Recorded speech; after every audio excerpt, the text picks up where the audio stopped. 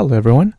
Before we start, I just want to apologize regarding on the quality of the recording for this particular episode.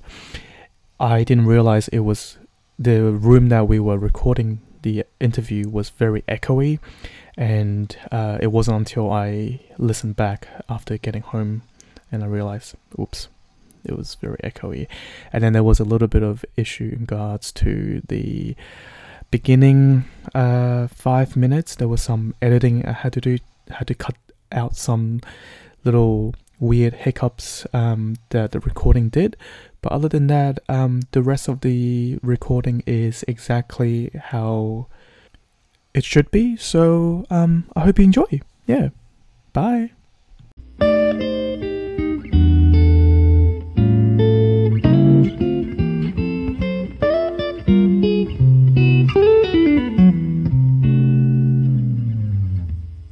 Coffee or Tea podcast, and today she is a academic researcher in University of Queensland, but I'll let her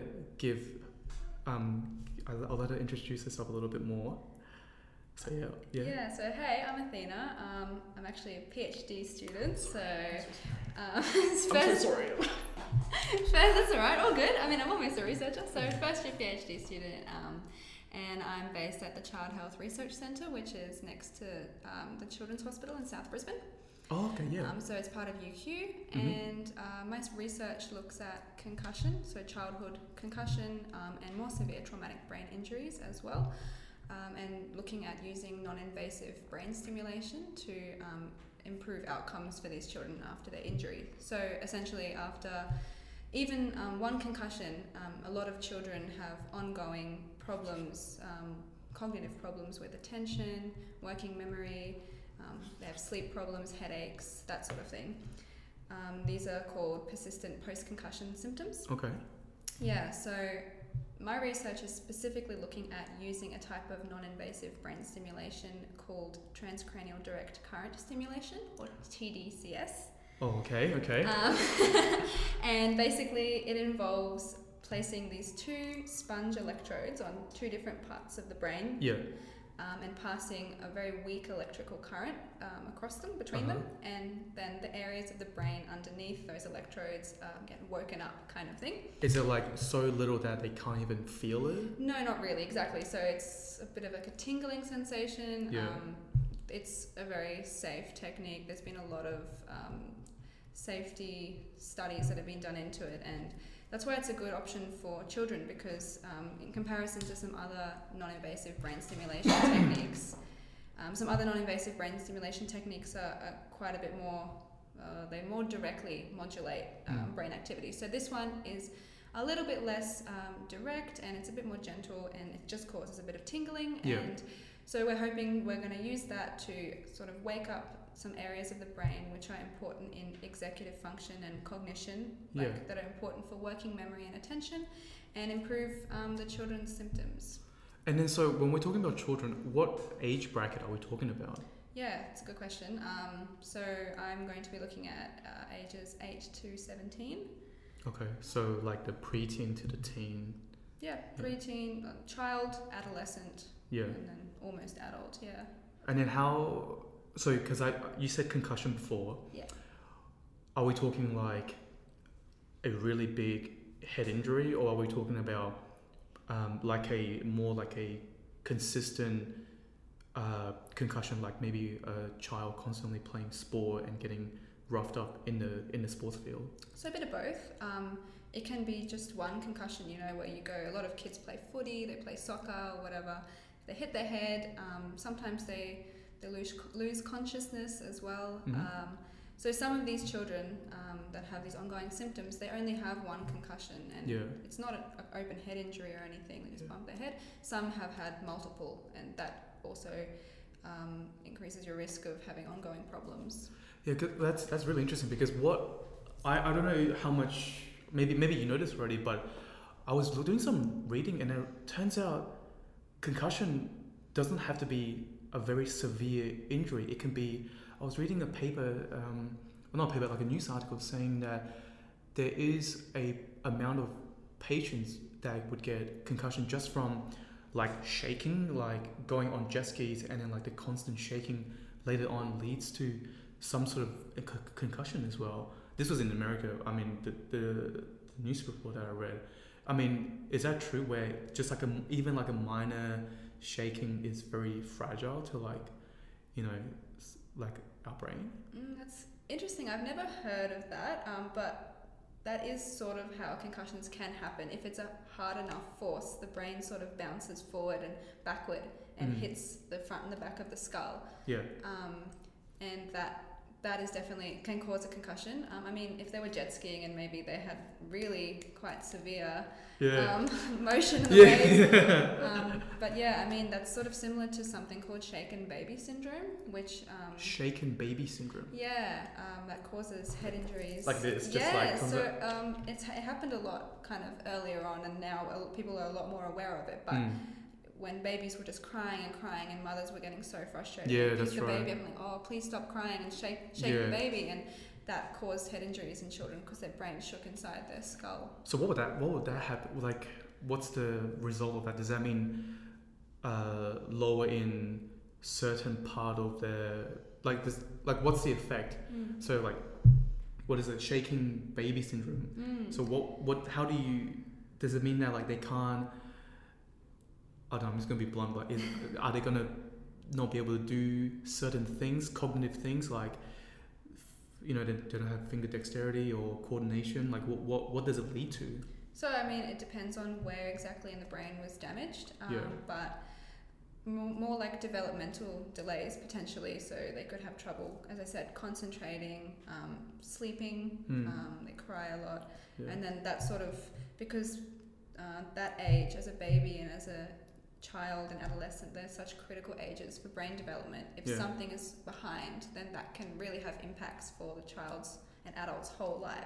Yeah. And have you brought, in your research, have you brought the adults in to see how it has affected them, or are you just focusing in that 8 to 17-year-olds?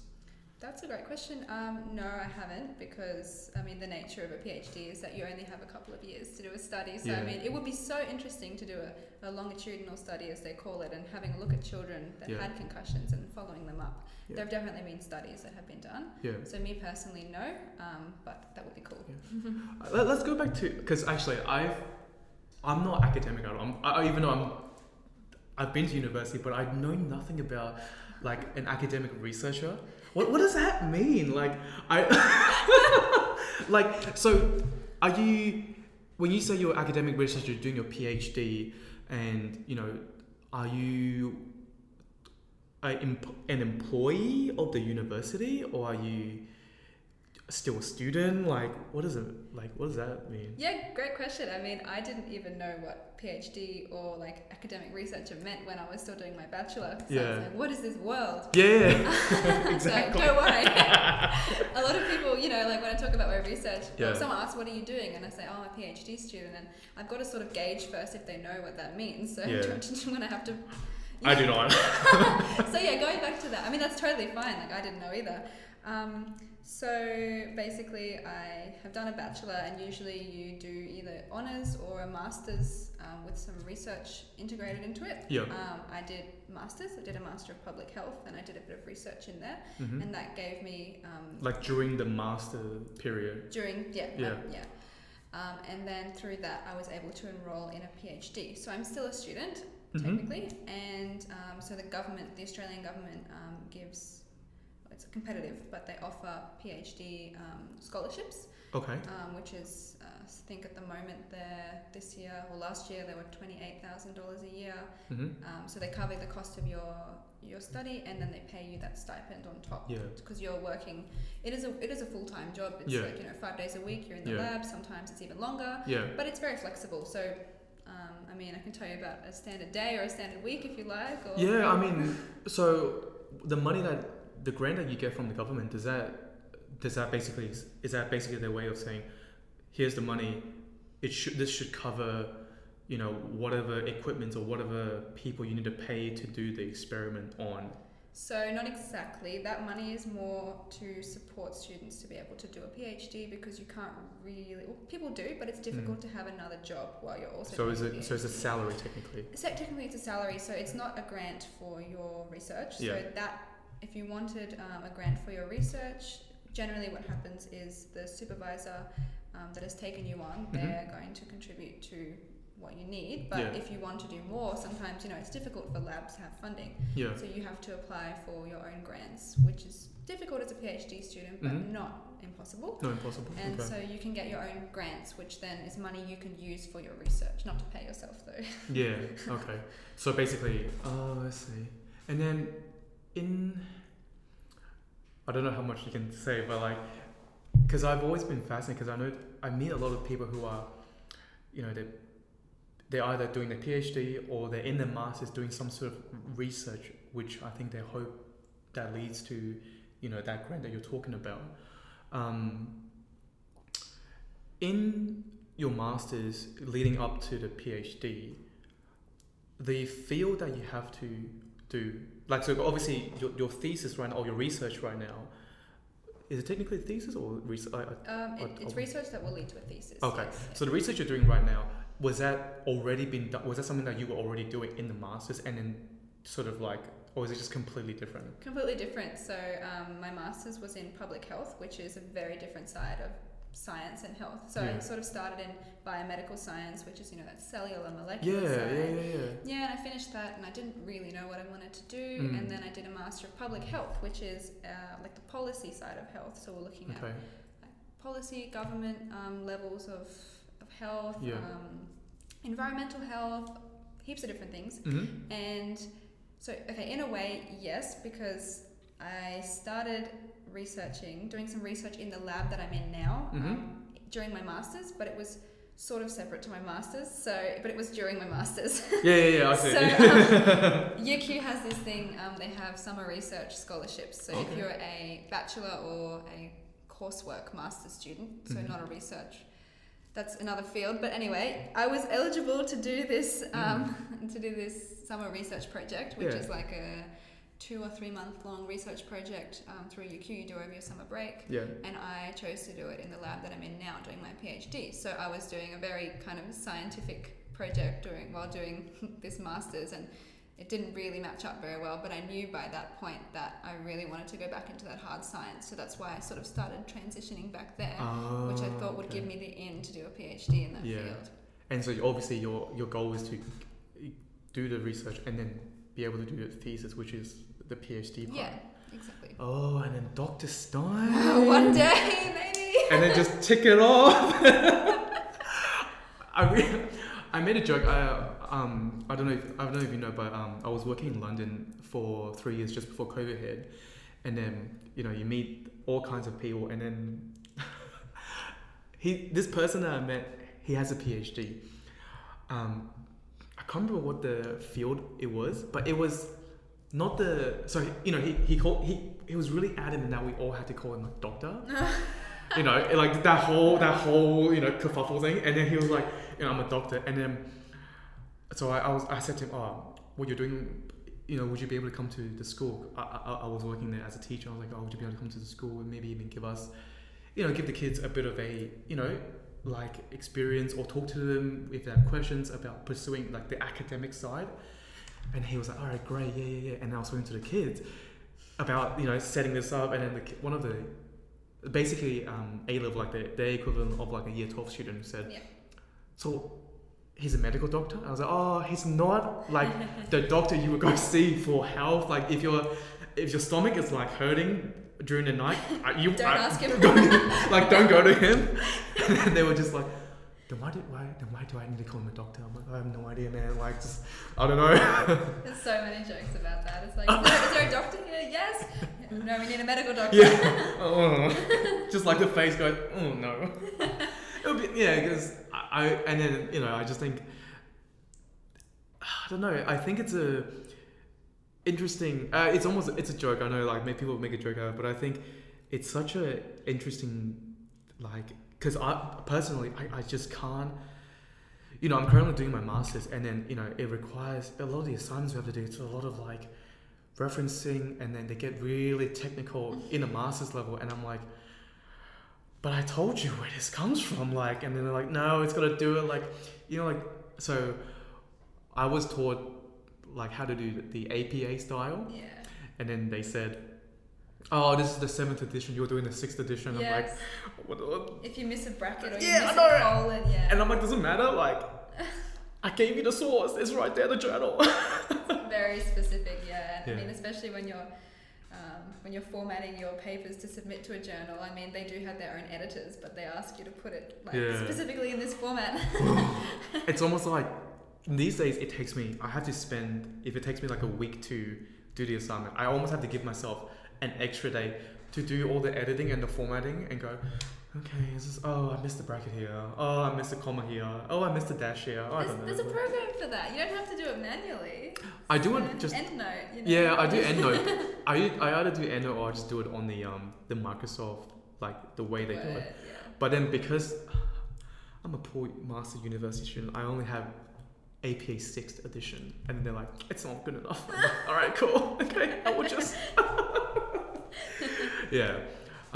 So I wanted to talk about actually one topic that obviously I sent it to you, which is this idea of nurture versus nature, specifically in the field of like creativity. So in the arts, you know, in fine art, in graphic design, in music, you know, everything that encompasses the creativity section. Because personally, experience-wise, I've met students who are naturally talented, which means that, you know, it doesn't require them to be practicing. They don't need to really practice because they can sort of like just go via their natural ability. And some students, it's more like they practice their butt off, like, you know, day after day, afternoon by afternoon, hours by hours, and then they get there. And I wanted to ask you, someone with a more academic background, like what your thoughts is about this.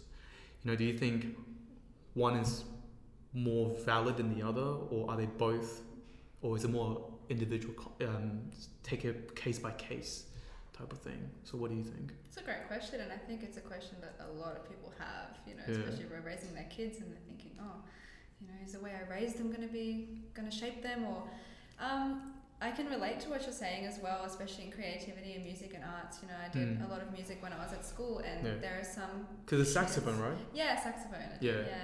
There are some people that I came across, and they had perfect pitch, which meant that, you know, they could just... I've met them.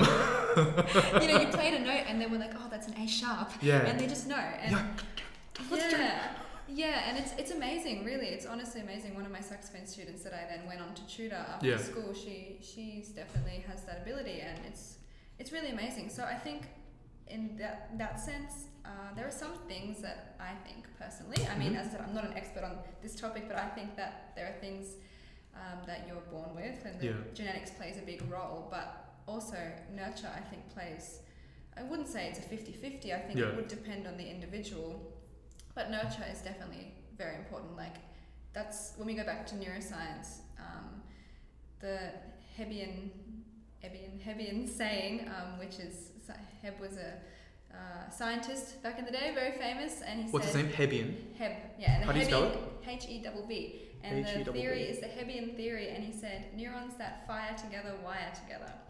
And basically he's saying, the more you practice a skill, the more you do this thing, and the more that these same neurons send signals to each other and connect, the more that pathway is reinforced in the brain, and the better you get at it. Okay. So, I mean, they've done heaps of really interesting experiments where they have been able to show that the brain can, if you practice something enough, the brain can rewire itself to that. Yeah.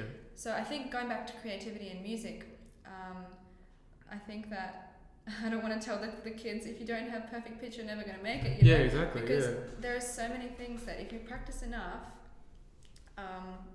you know, I think you can get quite far. Yeah. So I think it's a bit of both. I mean, we were always told in science, with diseases, for example, there are certain things that people have in their genetics, but they might not necessarily express themselves or come out unless they're in the right environment. So it's this interplay. So I see. yeah. Wait, so you're saying that, going off the topic, but you're saying that with diseases, everyone has them, and it just takes the right context to let that disease come out? So not everybody, but Yeah. people have different. Wait, are you talking about like diabetes, that Yeah, sort exactly. of So stuff? things like you could have diabetes or genes for certain cancers in your family, but Yeah. I mean, this is still in a way controversial, but there has been a lot of research on it.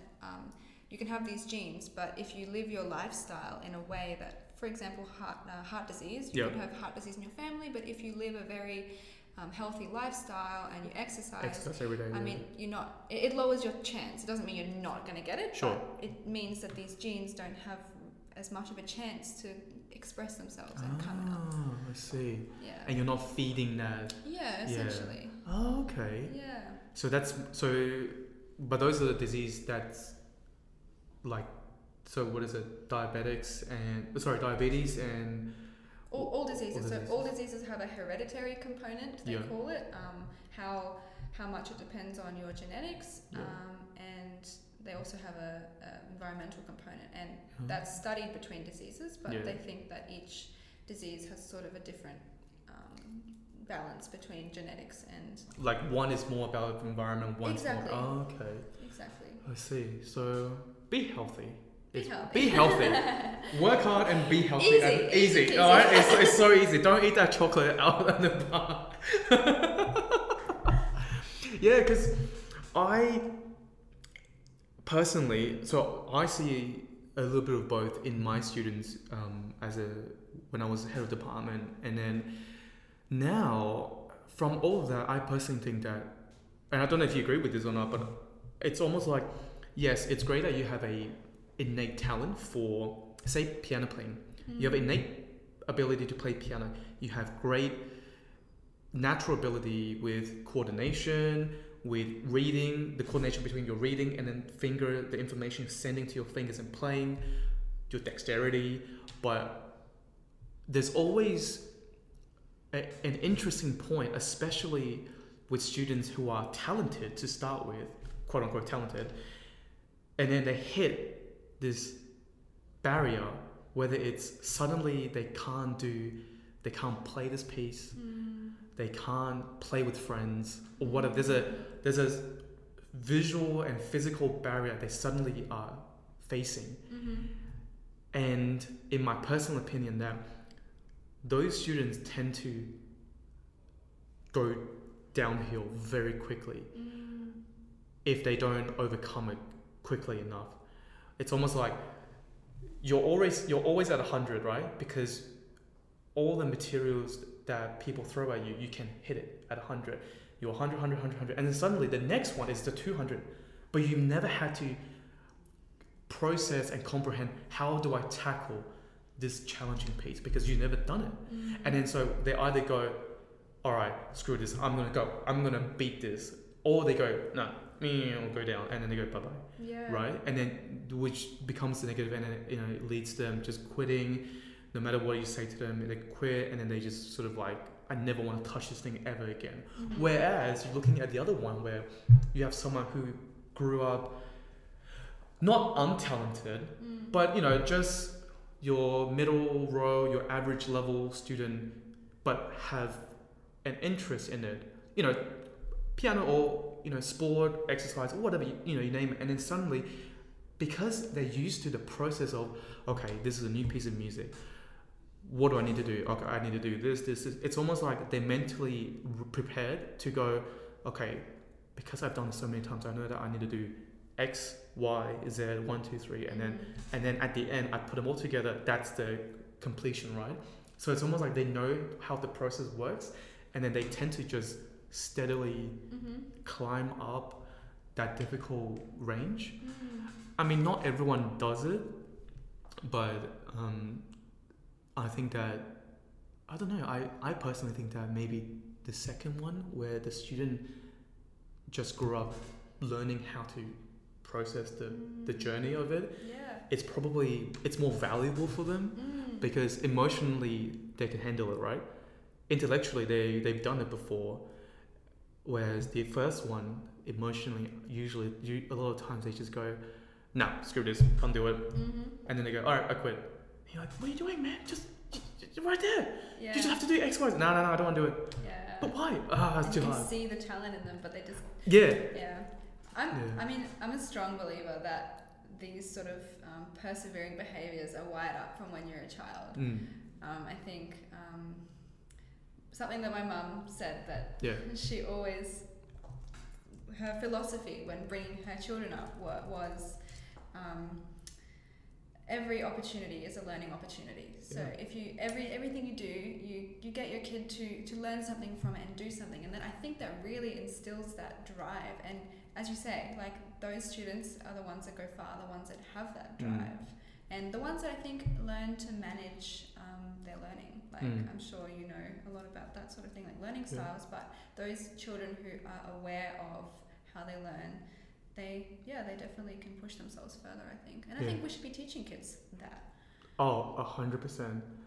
I cannot agree more, because I think these days it's almost like the school system, the curriculum, like national, like not even national, like globally needs to have a bit of a change, because I feel like these days teaching a child how to handle their emotions is very important, especially with like, and I don't know if you've come across this in your research, but especially in the digital age, you see, you know, these days it's not just physical bullying you get at school, but it's the cyberbullying or the social games. You know, kids know how to play these days, whereas, you know, back in our days it's like, oh, he punched me, all right, well, apologize, and then you sort of like, all right, cool, that's sort of done.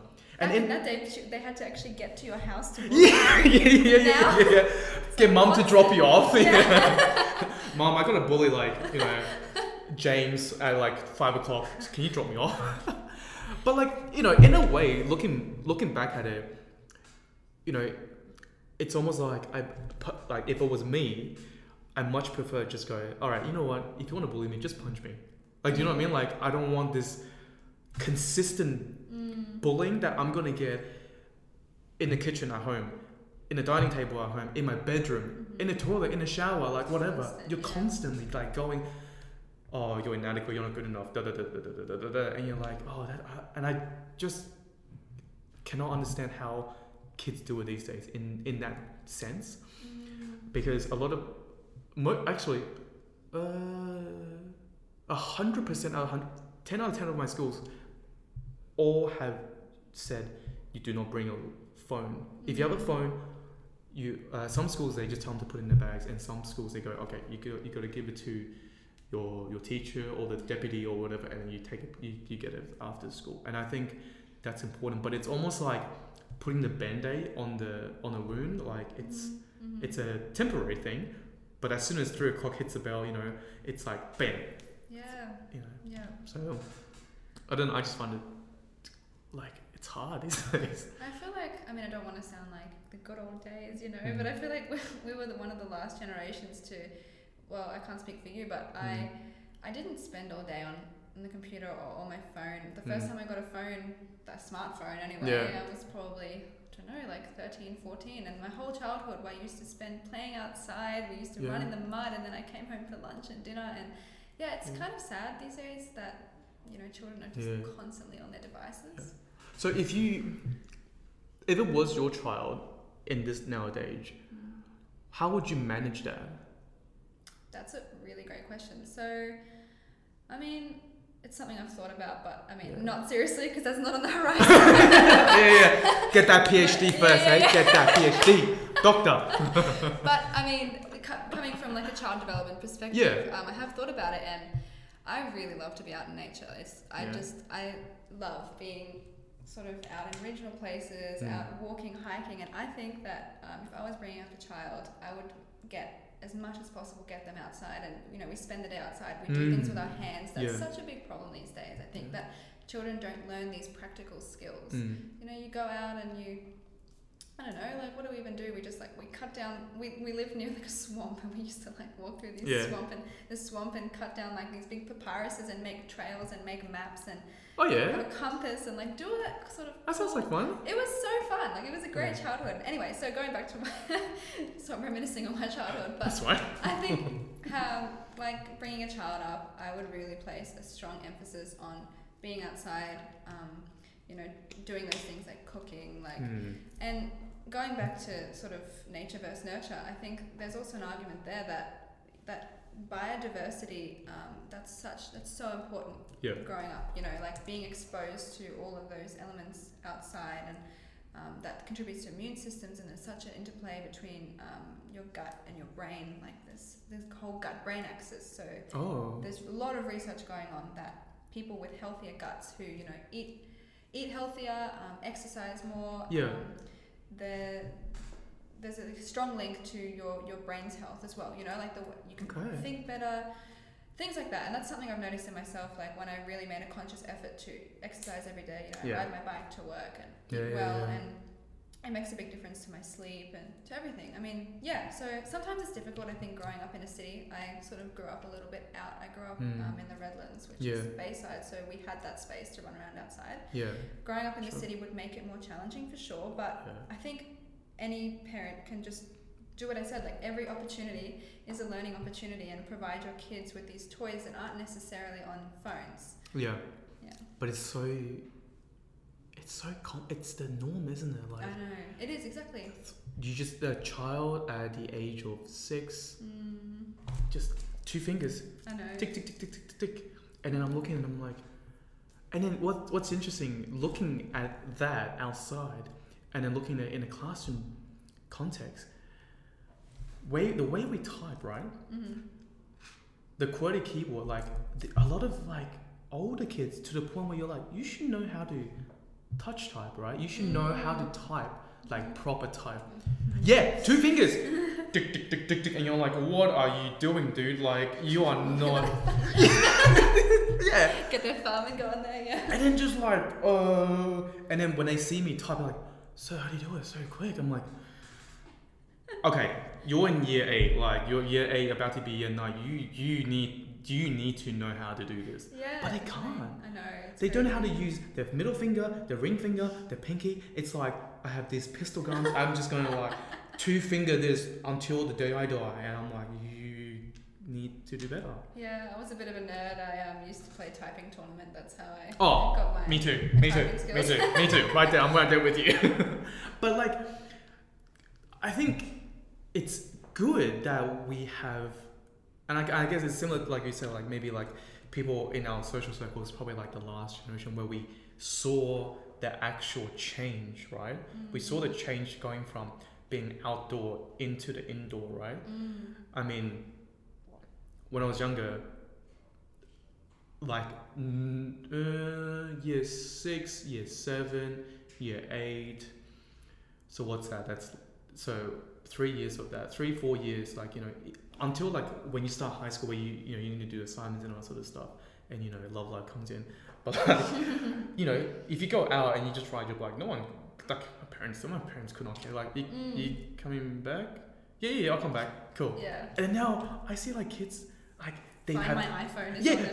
Find my iPhone, and then the parents are like, okay, my child is here. But I guess it's like you said, it's maybe because there is an option of knowing where your child is all the time. So you probably would choose that. I'm sure my parents would probably choose that if they had the option. I think it's a product of the time as well. Like, I mean, I think it depends where you are, but there have definitely been, I think, safer times back then. And now me bringing up a child, I would be very anxious if I didn't know where they were all the time. But personally, do you think it was safer back then? Like, I don't know. Maybe not actually. Maybe not.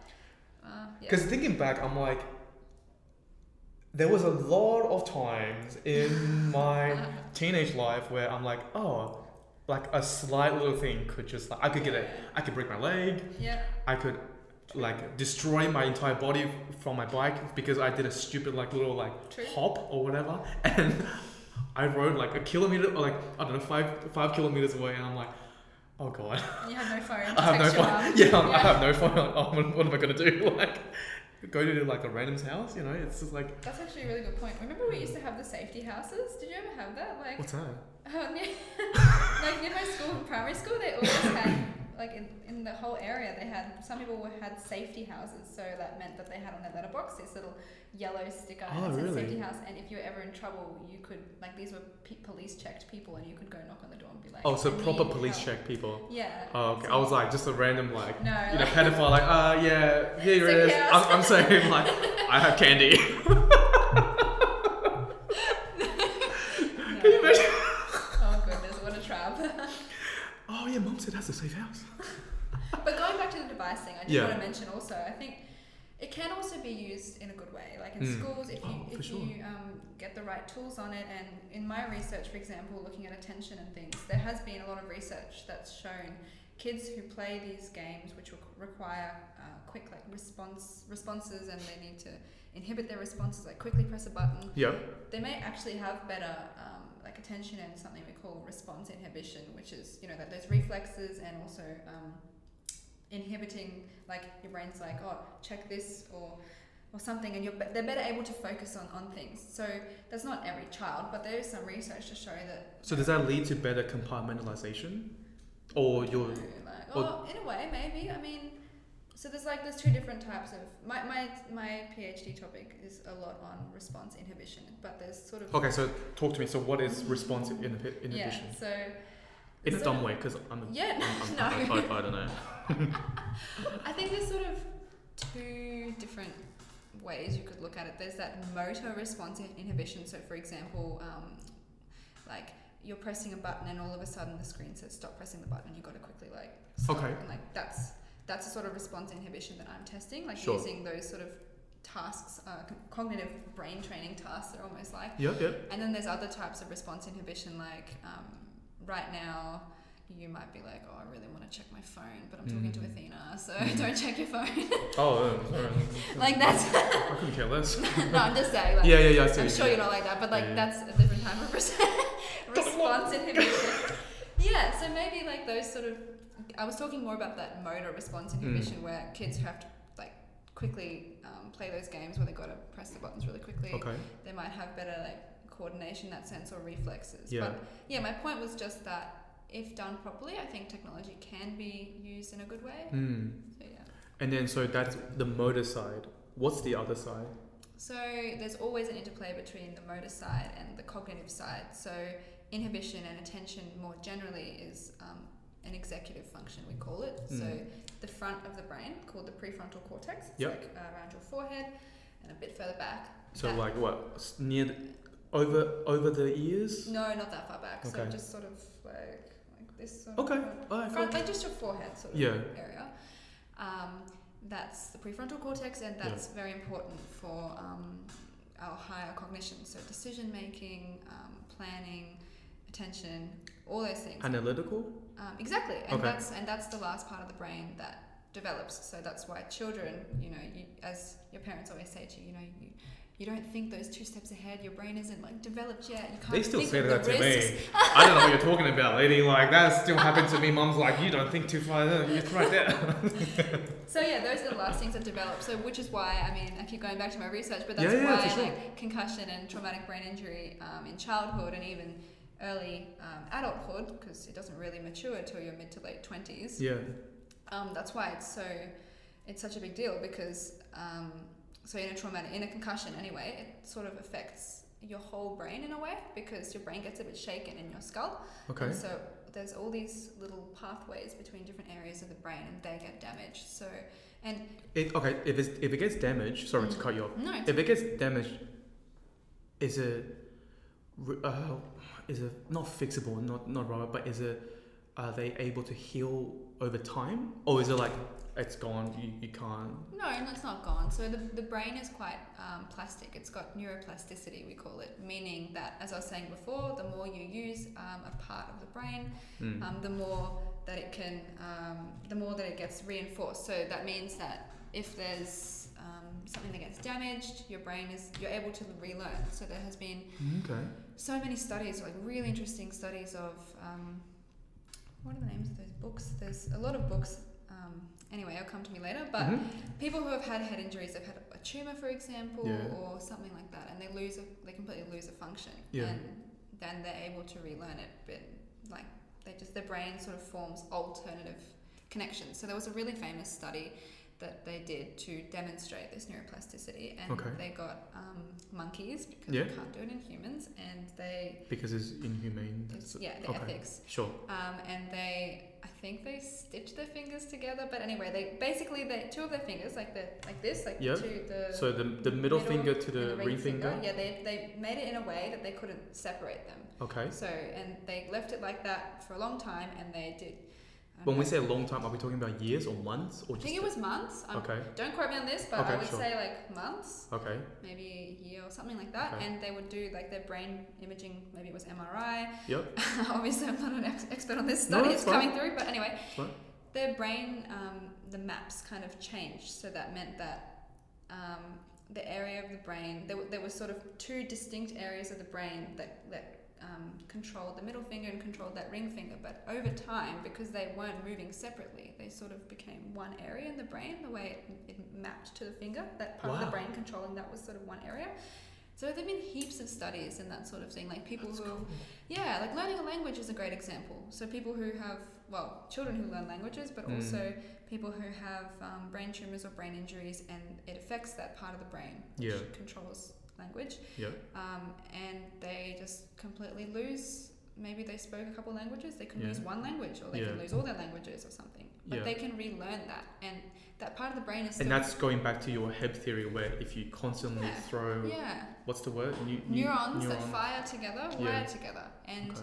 this plasticity is a lot greater in children. So See. while they're developing, there's a lot more connection. You can form those connections easier, which is why they say that learning a language is easier when you're I a child. Because see.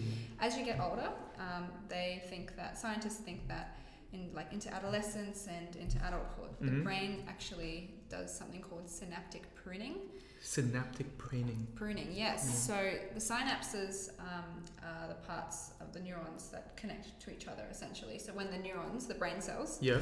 are sending that. signals, they don't exactly connect, but they send electrical signals between each other Sure. through the synapse. So the synapses are essentially the connections between Okay. the neurons. So the actual connection, that's the word for it. Yeah, the Okay. synapse. So, Yep. where was I going with this? Synapses. Learning a Synaptic language. pruning. Yeah, sorry. Yeah. As you get older, your brain actually cuts back those connections because it needs to sort of focus the energy into like you can't. As a kid, you have you learn all these skills, you do all these things, but as you get older, the brain really wants to streamline its energy use, and it wants to focus the connections on the areas that you're actually using.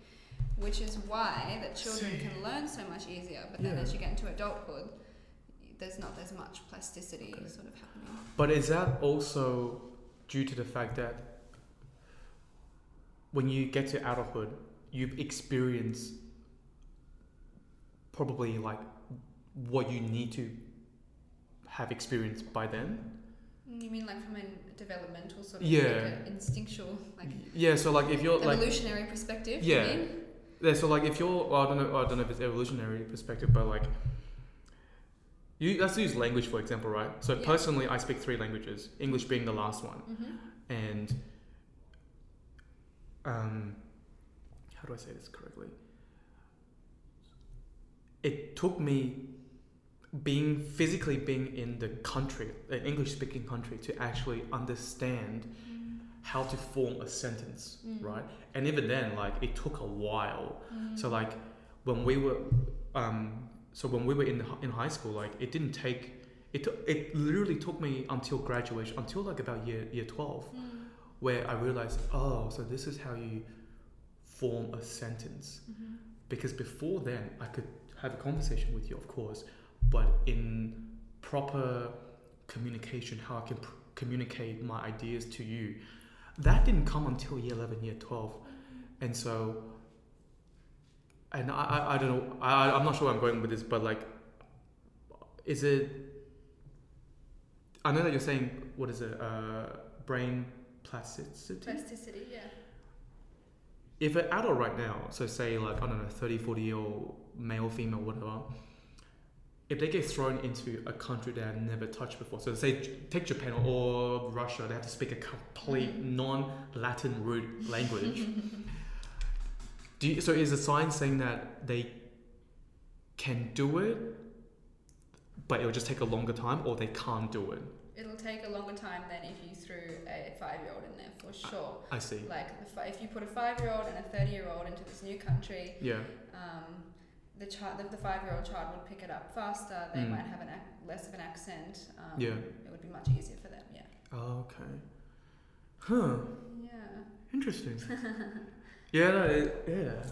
So how many? So do you speak another language? Yes. So technically, funny story actually. Yeah, go on. Greek is my first language because my mum's Greek. Malaka, hey? But That's the only word I know. amazing, great pronunciation. Great. But anyway, so Greek was my first language, but I actually forgot it because once I got into sort of preschool and school, I was like, oh, Mum, no one speaks Greek here. Like, I don't want to speak Greek, and so I just refused to speak Greek, which is such a shame. And then I lost it, but then I learned German because my dad's German. Okay. So I learned German during school, and it sort of came a bit easier to me. But I've noticed that, like, when I speak German and when I speak sometimes when I go to Greece and I get a bit of Greek out. So just for context, so you can speak both language on a conversational level? Not Greek. So I can speak German on a conversational level, and obviously I speak English. Like you can go to the country and get around like no problem. Yeah. Yep. Fine, Okay. Yeah. Obviously, if I've spent a couple of weeks there, it's going to be a lot better than if I got there right now. Yeah, but of course. I've found this really interesting that when I go back to Greece and after a few weeks I get back into it and I'm able to speak a little bit of Greek. When I speak Greek, it comes from like a different part of my brain than when I speak German. It's hard to explain, but when I speak German, I have to translate. I think, this word in English, what's the word in German? But when I speak Greek, I don't translate. It's just sort of like there. Yeah. Not that I can really speak Greek, but what I do know, it's just there. So the way my sister and I and all the Asian Australian community, like all the people around my age, we're saying that like it's always there. We can always speak Mandarin, like not a problem. But it's like, it's similar. Like, if I learned another language, it'd be like, right click, translate, and right click save as English, and then save in this file, and then like pull it up, like you know what I mean? Retrieve it, and then retrieve it. Yeah. Is that sort of what you mean by German? That's what I mean, exactly. Whereas I think, and that comes down to, from my sort of understanding of the neuroscience of languages, when you learn these the languages as an infant, well, you hear them as an infant and you learn them as a toddler, and it's a lot more ingrained in your brain than when you learn it later. So let me ask you this. Do you have a weird comfort and familiarity when you hear Greek? Yeah, definitely. Same with German, but yes, definitely with Greek. Yeah, because this is so where I grew up. So we didn't come to Australia till we were about year 7. Okay. So we spent our time in our country in Taiwan, and then where I grew up, there was this like a cart where they sell like snacks and stuff, and then the gentleman there, an older gentleman, he's a bit of a foul mouth, and he would just say like rude stuff, and then like just swear in Mandarin and all that sort of stuff. So to this day, whenever I hear, not Mandarin, he would swear in Taiwanese, which is like Hakka. No. It's like it's just another dialect. So basically, and then completely different to Mandarin. But anyway, the point is, to this day, when I hear someone swears in Taiwanese or Hakka, I'm like, just feel like comfortable. I'm like, yes. I know you're shouting at me, but it's okay. Like, keep going, because I feel I'm comfortable, But whereas like if someone, in English, if someone off the road just starts swearing off in my direction, I'm like, I get that. Oh, like this is a negative situation right here. But like, like every time, it's weird. But then the only thing that I still do, I still say, like, I still think in Mandarin. So I'm 28 now. So now when I think and process things, at least in Australia, I'm sure if I go back to my country, like like you said, like it will change, right? But number, it's still the only thing I have to do with in Mandarin. I don't know if there's a Numbers, research did you that. say? Hey? What did you say? Numbers. Numbers. Yeah. So whether it's buying food from the restaurant Yeah. or grocery shopping, like dollars and things like that, cents, or just numbers in general, I always have to do it in Mandarin, and then like internally translate it, and then English. So that's what I mean by like the right click, save as, that type of thing. Yeah. Whereas nowadays when I want to think about things, or I guess use my analytical side of my brain, I can do it in English, but it took me a while to do that. Is there a reason you think that, or that why I would do it in Mandarin in numbers? That's so interesting that you say that, because so I was, as I said, I was speaking Greek when I was little. The last thing that sort of stayed with me was numbers. I used to count to 10 in Greek in my head as well. And How do you count the Greek in 10? So what's... Oh no, I don't want my terrible Greek accent to be broadcast across the world. That's fine. Sorry, continue. Not that I can't, but No, I'll be a disgrace to my my mum will hear me and be like, "What happened to you?" Anyway, I think when just thinking about it now, maybe it's because numbers are one of the first things you learn. Like you learn to count 1, 2, 3. You learn to count to 10, and because that was one of the first things you learn, it's just so ingrained in your head, maybe. Yeah. So Greek is your first tongue, mother tongue. Yeah. And then... But I mean, I wouldn't consider it like, if someone was like, what's your first language? I don't generally say Greek because I can't speak it anymore. But like, technically it was. Yeah. This is more of a personal question, but like in your family, like your mom and dad, obviously one's Greek and one's German. Then this is just a personal anecdote, but like, do you find your parents, were they forcing you to speak the tongue like as your first language?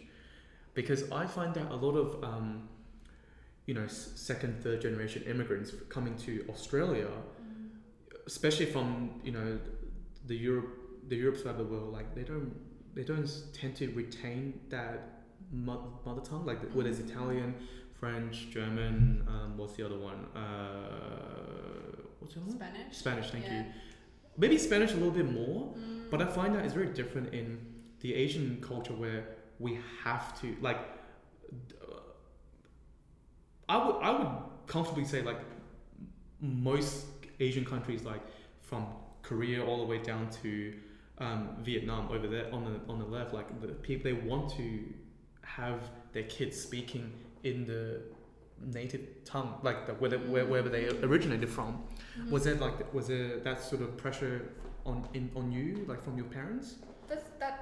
That point that you make is something that I've noticed a lot, actually. I don't think that there was really a pressure, and maybe that's why it didn't stick with me. So I think my dad did speak German a little bit to us, and like we're sort of I was going to say subjected, but I mean like not subjected, like it was around us kind of thing.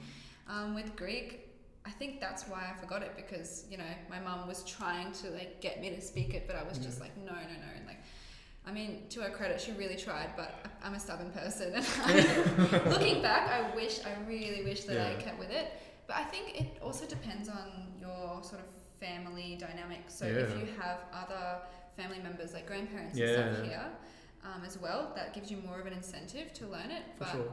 So my grandparents are all over in Europe. So when they were alive, they were in Greece and in Germany, and so I only saw them once every 3 years or so. So it was only really my mum and my dad who were speaking those languages, so I didn't have as much of an incentive, I think. But that being said, especially in the Greek community, there are a lot of people who they pass the language onto their kids. So my mum's a Greek interpreter.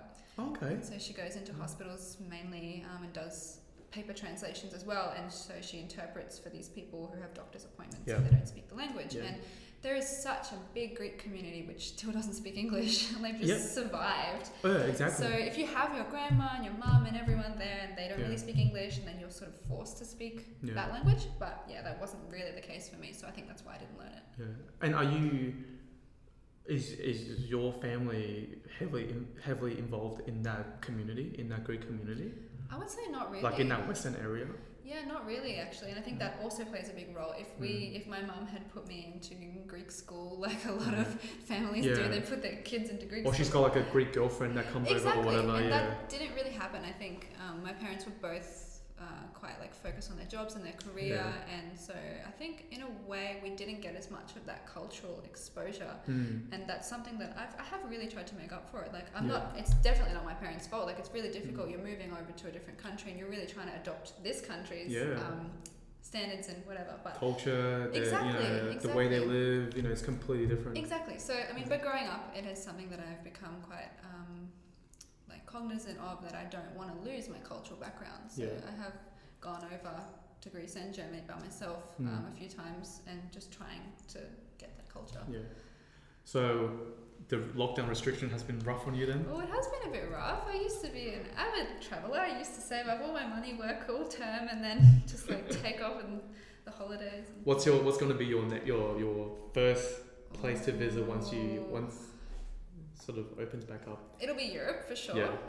Probably either Greece or Germany to see my family. But for a non-family holiday, I really love the Alps sort of area. So I haven't been to Switzerland. That's the top of my list, but I really, really love Austria, like Salzburg, that sort of area. You're a winter person then? Oh yeah, somewhat. I mean, if I say that I'm a winter person, my friends will laugh at me because I get cold very quickly and very easily. But doesn't matter.